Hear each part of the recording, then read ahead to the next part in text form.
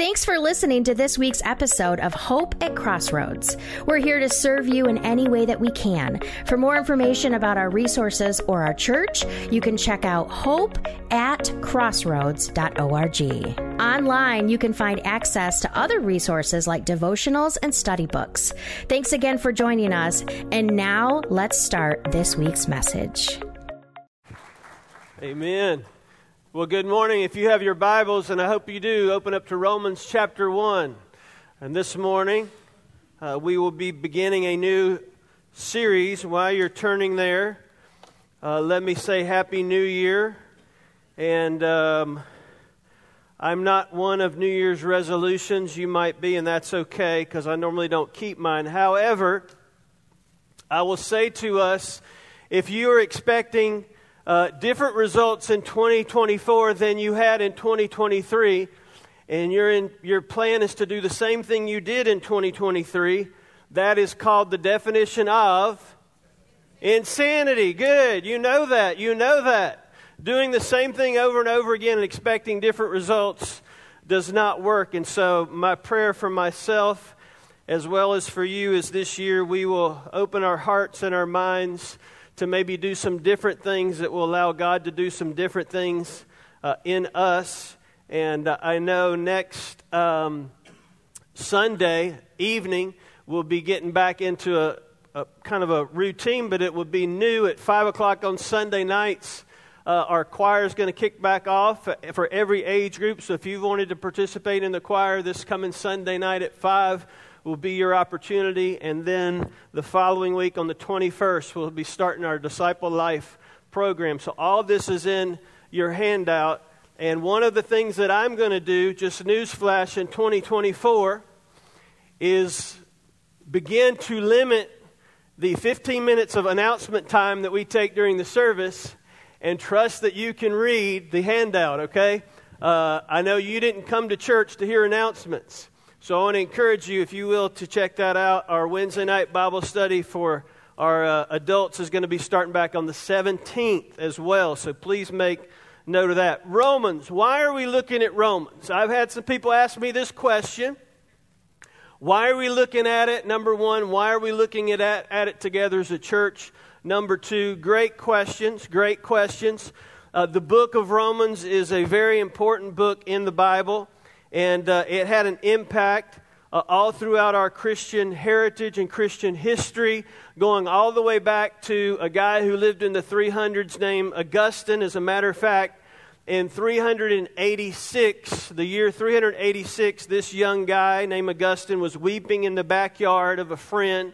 He reaches over and picks up a scroll that has a passage from Romans on it. He begins to read it, and the Holy Spirit convinces him that he is in need of a Savior, and he gives his life to Jesus.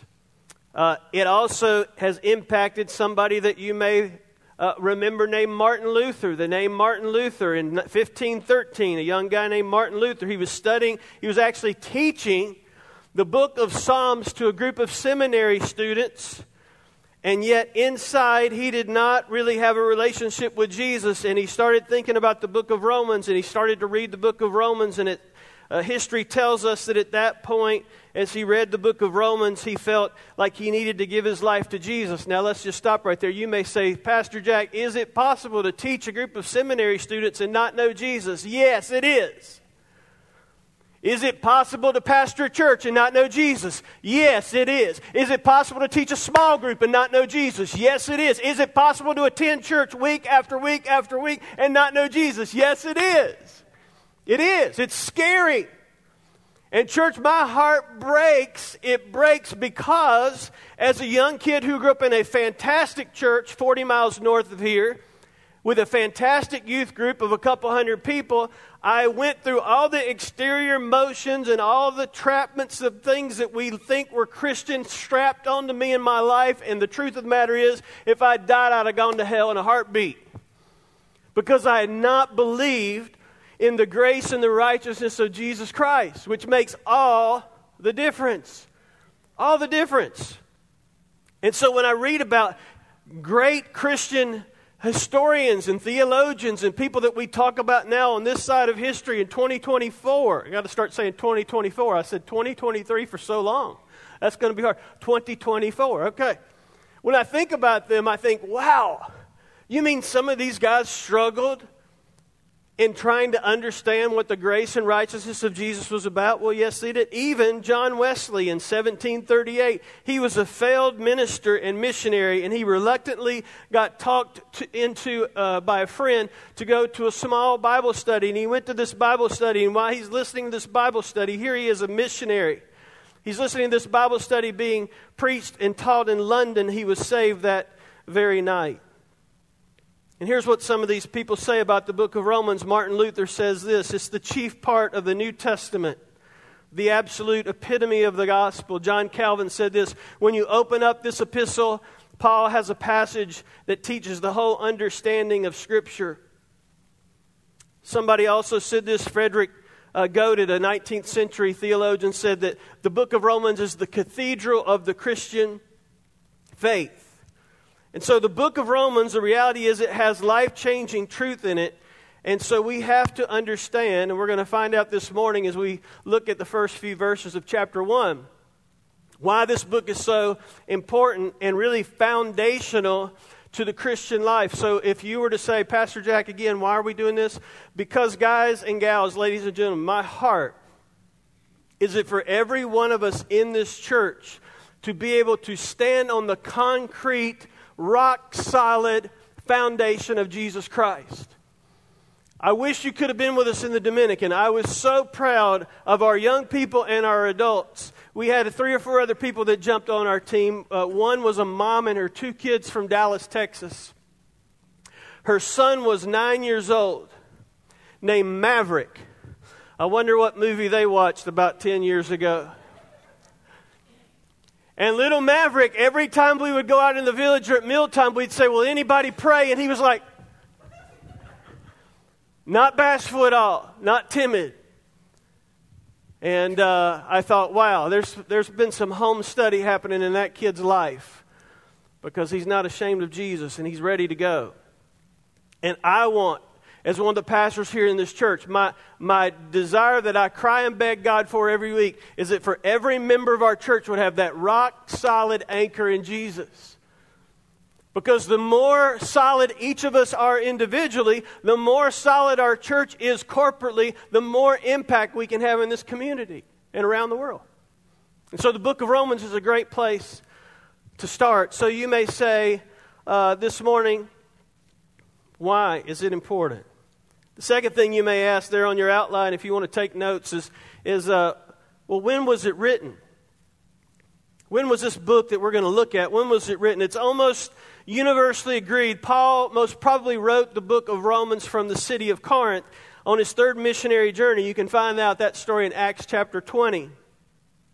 So it would be somewhere between 53 and 58 AD when he wrote this book. And when he wrote this book, he had already been a Christian preacher for 2 decades.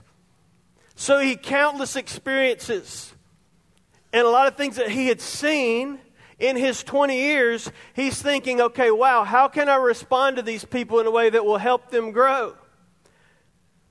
Just so you know, that's the way pastors and preachers think. I've been here 5 years, and that's the way I think. I hear what you guys are saying for the most part, sometimes through the grapevine. Sometimes you tell me. I hear from our small group teachers. I hear from our staff. And my prayer is, what can I say? What can we teach? What do we need to read? What do we need to study to help our church grow? These are not like happenstance choices. Our staff painstakingly prays about these decisions.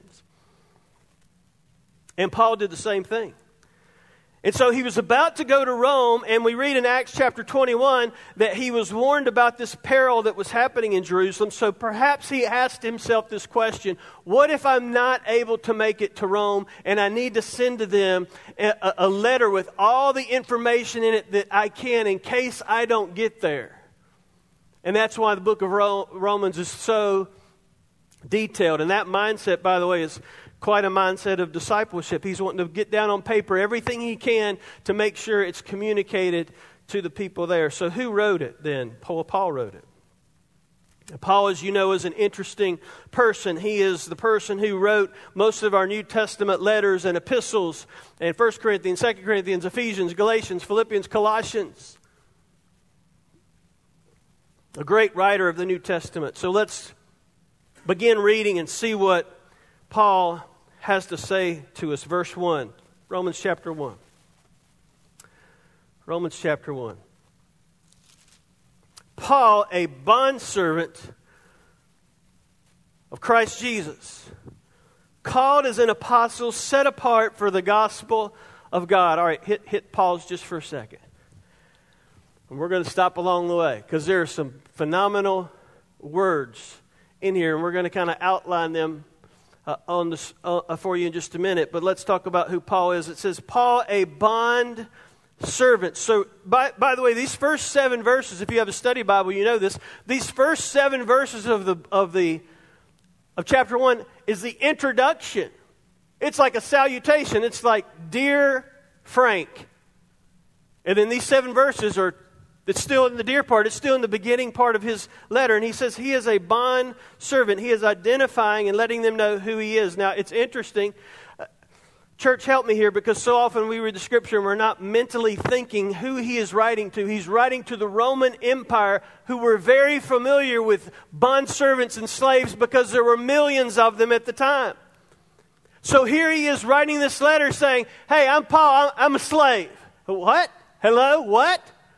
Not only slave, but a bond servant, which was an even more powerful word that he is saying, which literally meant he was going to be a servant, a slave of Jesus Christ.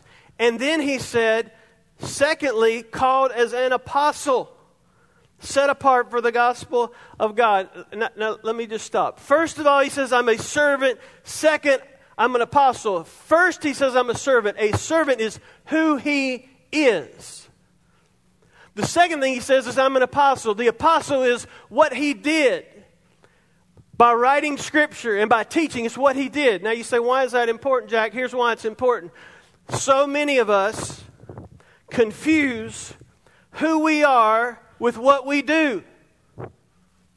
Church, I want to encourage you today. You're not what you do. You're not what you do. You're who you are.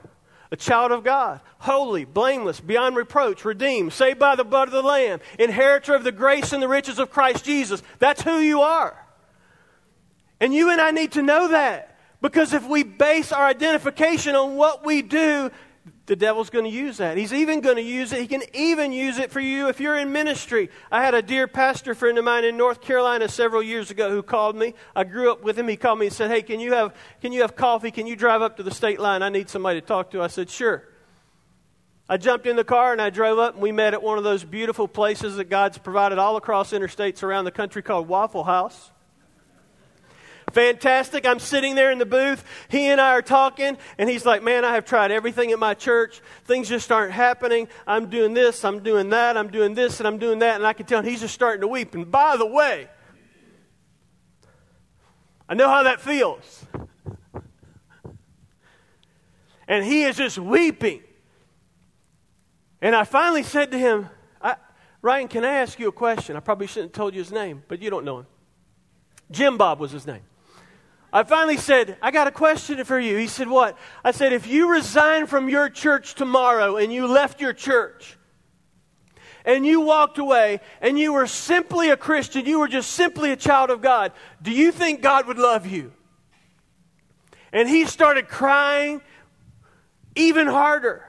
And he's like, I'm just not sure. Church, you are not what you do. You are who God says you are. And if the Apostle Paul can remind us of that in the very first couple of verses of this chapter, how important must that be? We are not what we do. We are who we are. We are God's children. And that's so important because God may often change through your life. And some of our older folks could come up here and give testimony better than I can. That God changes what you do many, many times in your life. I feel like I've had like 6 careers. I feel like I've been 6 different people. And you know what? The first couple of times that happened, it started freaking me out. I'm like, God, how am I going to do that? That's not who I am. And God said, that is who you are. Who you are and what you do are 2 different things. For some of you, that's all you needed today. If it is, you feel free to slip out and go on home. Because that's good stuff. It's not good because I'm saying, it's good because God says it. Man, He loves you. He has a purpose for you. He has a plan for you. It's not contingent upon what you do. What you do is important. God calls us at seasons to do different things, yeah. But He called you out and gave His life for you long before you took that job. Long before you took that career. Long before you accepted that calling. And He also goes on to say, not only am I a bondservant, not only am I called as an apostle, but I am set apart for the gospel of God. Church, I just want to tell you today, every man and woman, young person, young man, young woman in here who says, I am a follower of Jesus, guess what? You are set apart. You're special. Now, some people used to say that to me when I was a kid, and I don't think they meant it in a positive way. But God says you're special. You're set apart as an ambassador, as a messenger. And then He says this, set apart for the gospel of God. Now, we're going to camp out here just for a couple minutes because this is so important. Paul's message throughout all of his letters, but most importantly the book of Romans, Paul's message is set apart for the gospel of God. Now, we all know, if you've been in church at any time, that the gospel means good news. It's the gospel of God in the sense that it belongs to God. God is the creator of this idea. It's not an idea that Paul made up. The gospel is not some invention of modern man. It's invented by God Almighty.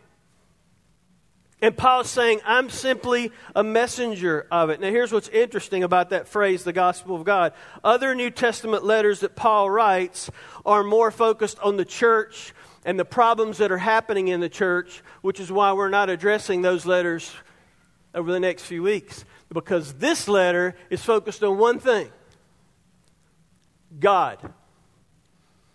Because see, here's what's profound. When you and I get our relationship and our understanding of how we connect to God right, this way, all the other stuff works itself out. Not that we can't talk about those issues about unity and about getting along in relationships and how to deal with our finances and why we should give and support the work of the church, and all those things are important. But when we get this right, all these other things happen. In other words, if my relationship with God is right, I don't have to worry about whether I'm going to give to support the things of God. My heart will want to give to support the things of God. If my relationship, there was only one amen there. That was a good place, by the way. If my relationship with God is right, I won't have to worry about, am I going to have a bad attitude to my wife or my kids? My attitude to my wife and my kids will be right because my relationship with God is right. And so this letter that he's writing is paramount. It's foundational because he's saying, get everything in line with understanding who you are and how you connect to God, and everything else will work itself out. I'm not suggesting that we take books of the Bible out. However, if the only book of the Bible that you had at your disposal was the book of Romans, you'd be all right if you actually did what it said to do. So this good news, this gospel of God that he's talking about, God is the most important word in this book, in this epistle that he's writing. As a matter of fact, this word, this phrase, the gospel of God, is important. The word God occurs 153 times in the book of Romans. An average of one time every 46 words you see the word God. That's pretty crazy. There are a lot of other words that appear multiple times. The word law, 72, sin, 48 times, faith, 40 times. And Romans deals with a lot of these themes, but the most important theme that he deals with in this book is about God. So let's keep on reading and figure out the next question, because if you're like me, I'm going, okay, what is Paul trying to tell us? And here's what he tries to tell us.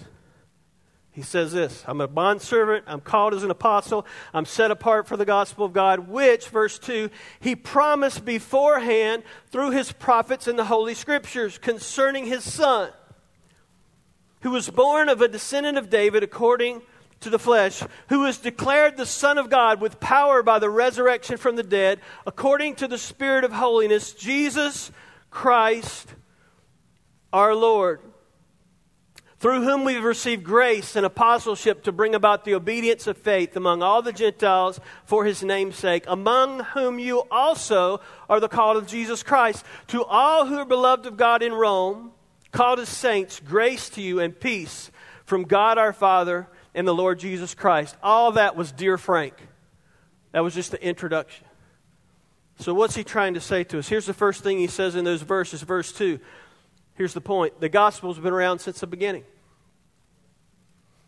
The good news, the gospel, has been around since the beginning of time. I hear well-meaning Christians make comments like this, and it reflects they don't know God's word. Well, we messed up, so God had to figure out a plan, and he had to decide to send his Son to die for us. God knew that before the foundation of the planet, because he's all-knowing. He had already determined before the beginning of the world that he was going to need to provide a sacrifice through his Son Jesus for mankind. So the good news has been around from the beginning. How smart does that make God, that he knew that's what was going to need to happen? It's been promised through his apostles. But here's the second thing that we can get from those verses. He mentions this several times. Verse 3, concerning his Son. Verse 4, declared the Son of God. Into verse 4, Jesus Christ our Lord. The gospel. The center. The second thing we can learn from Paul is the center of Christianity is not a teaching. It's not a set of rules or requirements. It's not a morality system. The center of Christianity is Jesus Christ. It's a person. It's a person.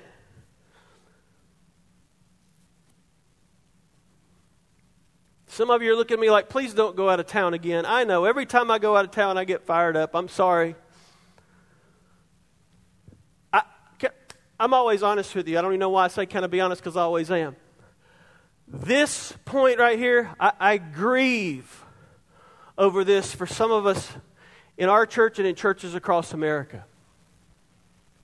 Because we have turned what God meant to set us free through his righteousness and his gift of grace, we have turned into a set of rules and regulations and things we do and things we don't do. And if you are here this morning, I'm going to set you free. If you are here this morning and you are bored and following Jesus is lame and you're sick and tired and you're worn out and you're not happy and there's no joy, I want to tell you this with all the love in my heart. You are following a set of rules and regulations and not a live, holy God.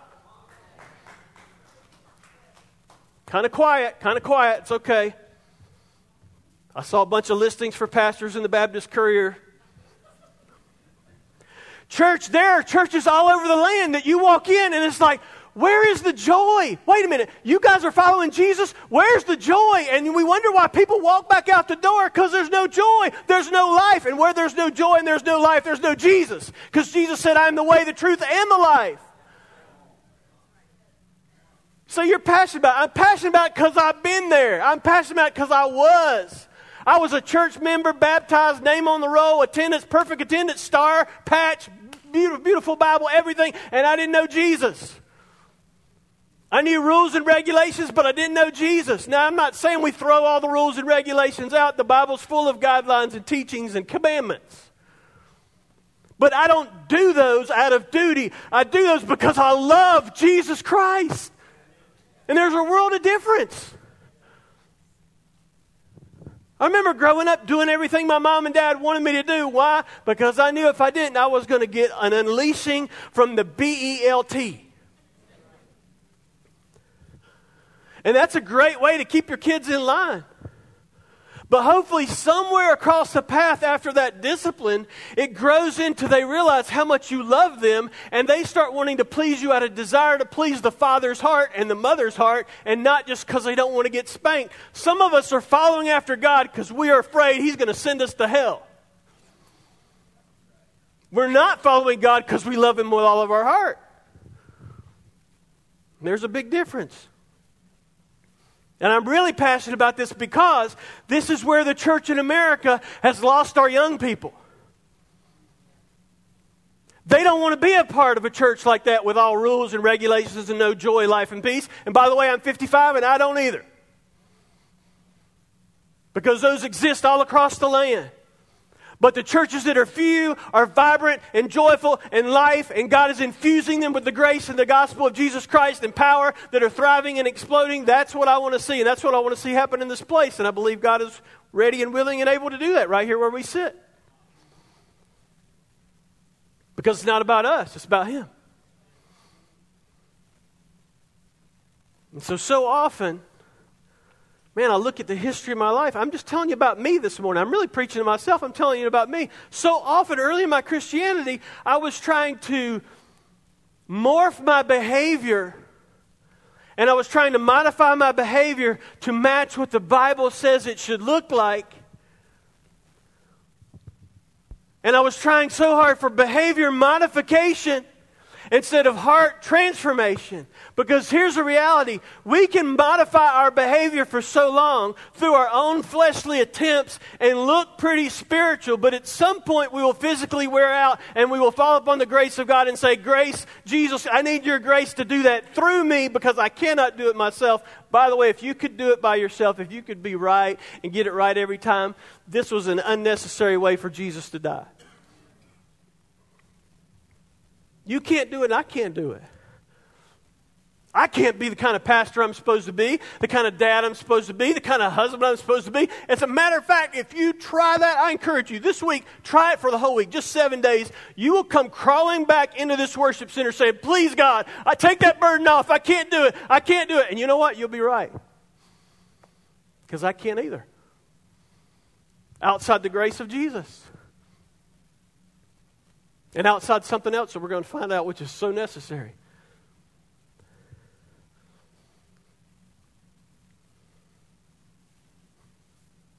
Paul goes on to say, "First I thank my God through Jesus Christ for you all," verse 8, "because your faith is being proclaimed throughout the whole world.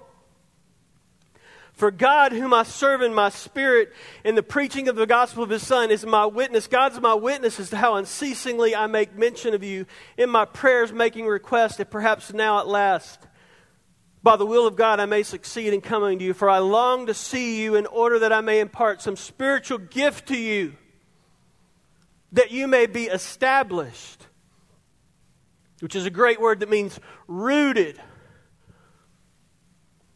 That is, that I may be encouraged together with you all among you, each of us by the other's faith, both yours and mine. What a great reason to want to go see those fellow brothers and sisters. That should be the reason. That's one of the reasons I love coming to church every Sunday, because I'm going to be encouraged when we come together. Can I just challenge you on this very first Sunday of the new year? I'm preaching to the choir because you're here.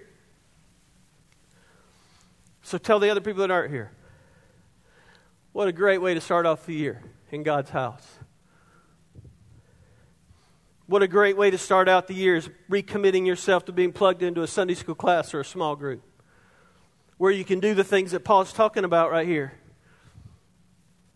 Being encouraged by one another, verse 13. "I don't want you to be unaware," he says, "that often I've planned to come to you and I've been prevented from doing so in order that I might obtain some fruit from you also." In other words, I want to get some things from you, you get some things from me, we grow together. "I'm under obligation both to the Greeks," he says, "and to barbarians, both to the wise and to the foolish. Thus, for my part, I'm eager to preach the gospel to you who are in Rome." His whole introduction of the letter, finally he's trying to get to the point of what he is wanting to say.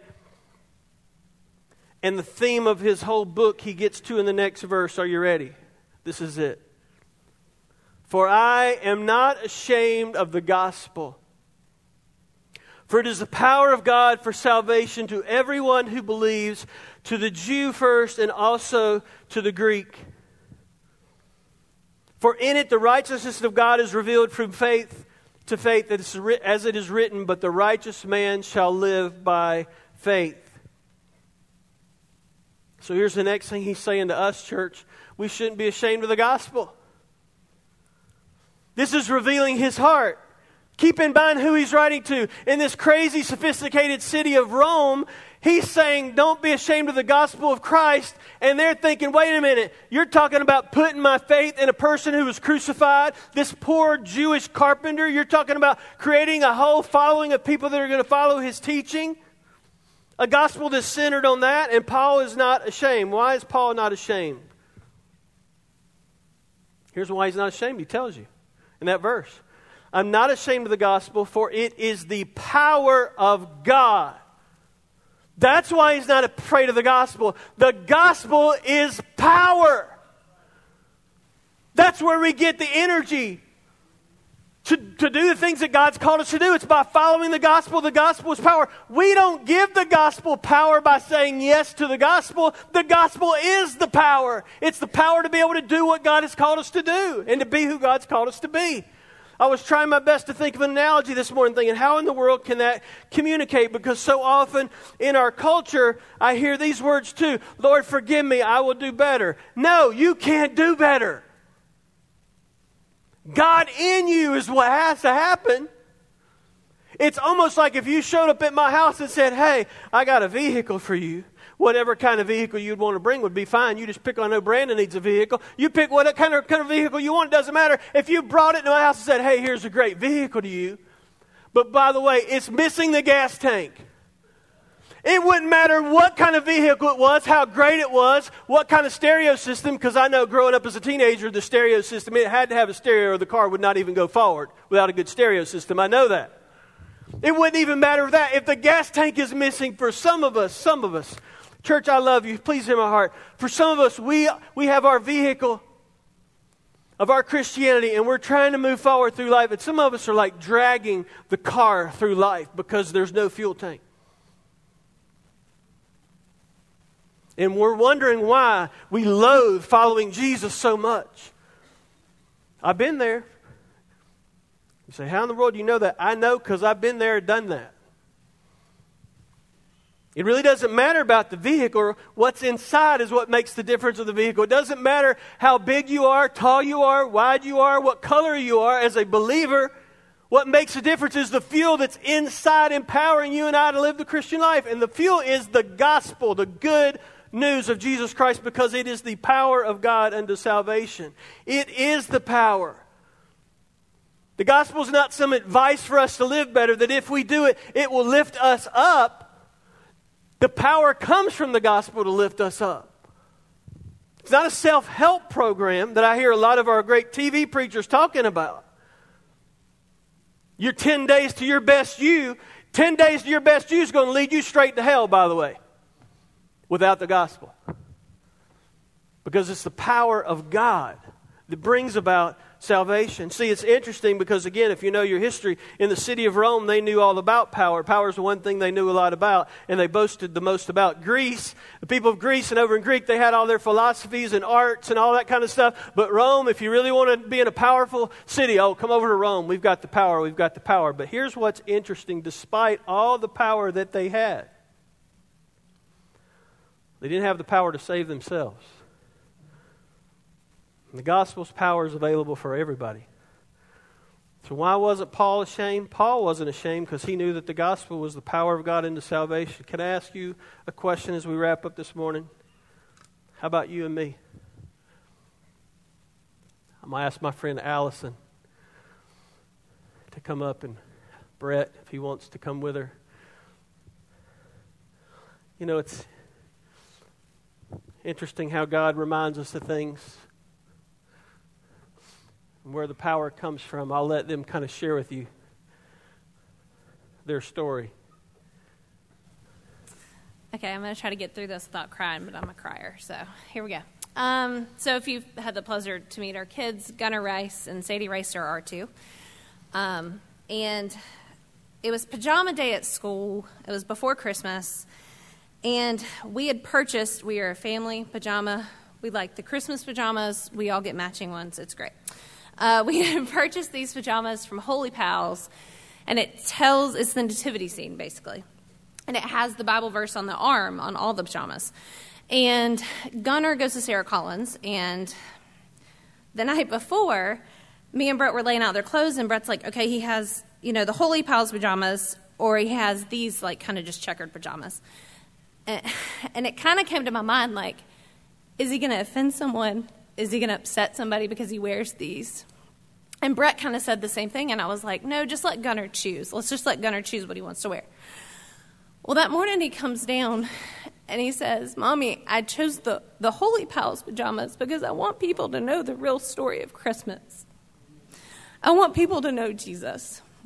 And so we get in the car. It just continued that morning. After that blow to my ego, we get in the car, and I'm like, Gunnar, thank you so much for teaching us a lesson. Like, you've taught us something this morning. Thank you. And he goes, well, Mommy, you show me every day. Like, you praise, you sing every day. You pray. You show me what that is. And I'm like, okay, here we go. And so we get into the classroom. So not only, I'm boohooing at this point. And we get into the classroom, and his teacher walks up to me after the party, and she goes, Allison, I just want to let you know that Gunnar came up to me when I was sick and was like, Miss Cooper, we're praying for you. I prayed for you, Miss Cooper, and I want to let you know we're praying for you. And she goes, Allison, he is the most tender-hearted child, and she goes, he's going to be a force. He's going to be a part of the ministry, and I can see him doing that for the rest of his life. And that day really spoke, I think, to both of us, honestly. And having a child who doesn't question if he's going to offend anyone or if anybody's going to make fun of him, doesn't question it. To have that much internal just conviction is something that I want to have every single day. And so out of the mouth of babes, I think sometimes our kids just really teach us a hard lesson that we needed to hear that day. So thank you for, Heath pouring into me as a kid and this church pouring into us. And I know Brett went to his church, and for Kayla and the staff and all of the teenagers, everyone that just pours into our children every day. It is so important that we show them the hands and feet, and we show them our relationship with God, because it's not always pretty and it's not always easy. It's hard, but I think the kids need to see that. Thank you, guys. Thank you.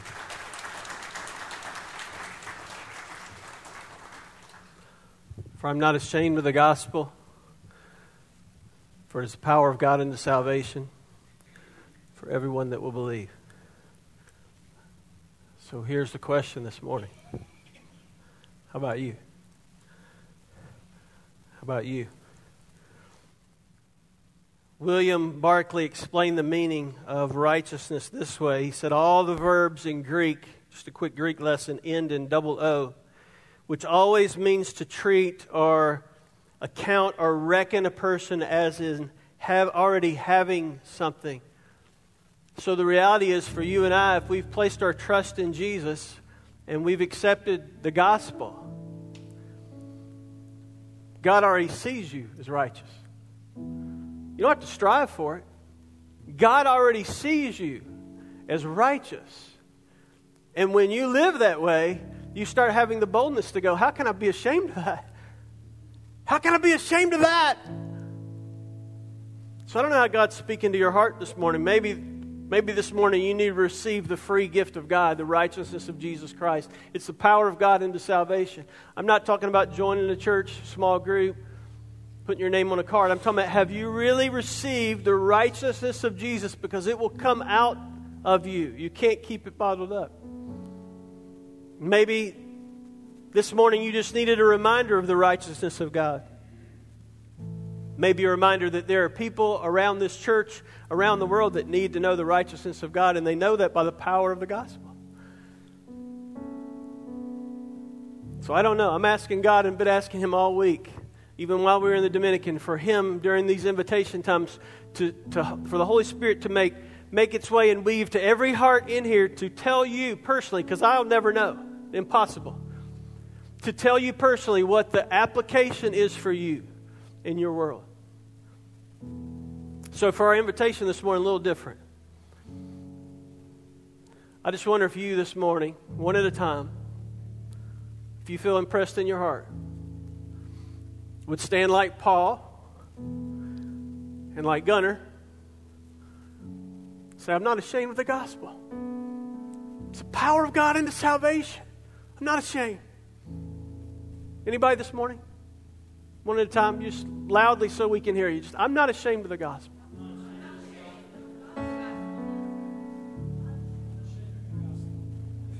I heard about 4 people and about 50 people stood.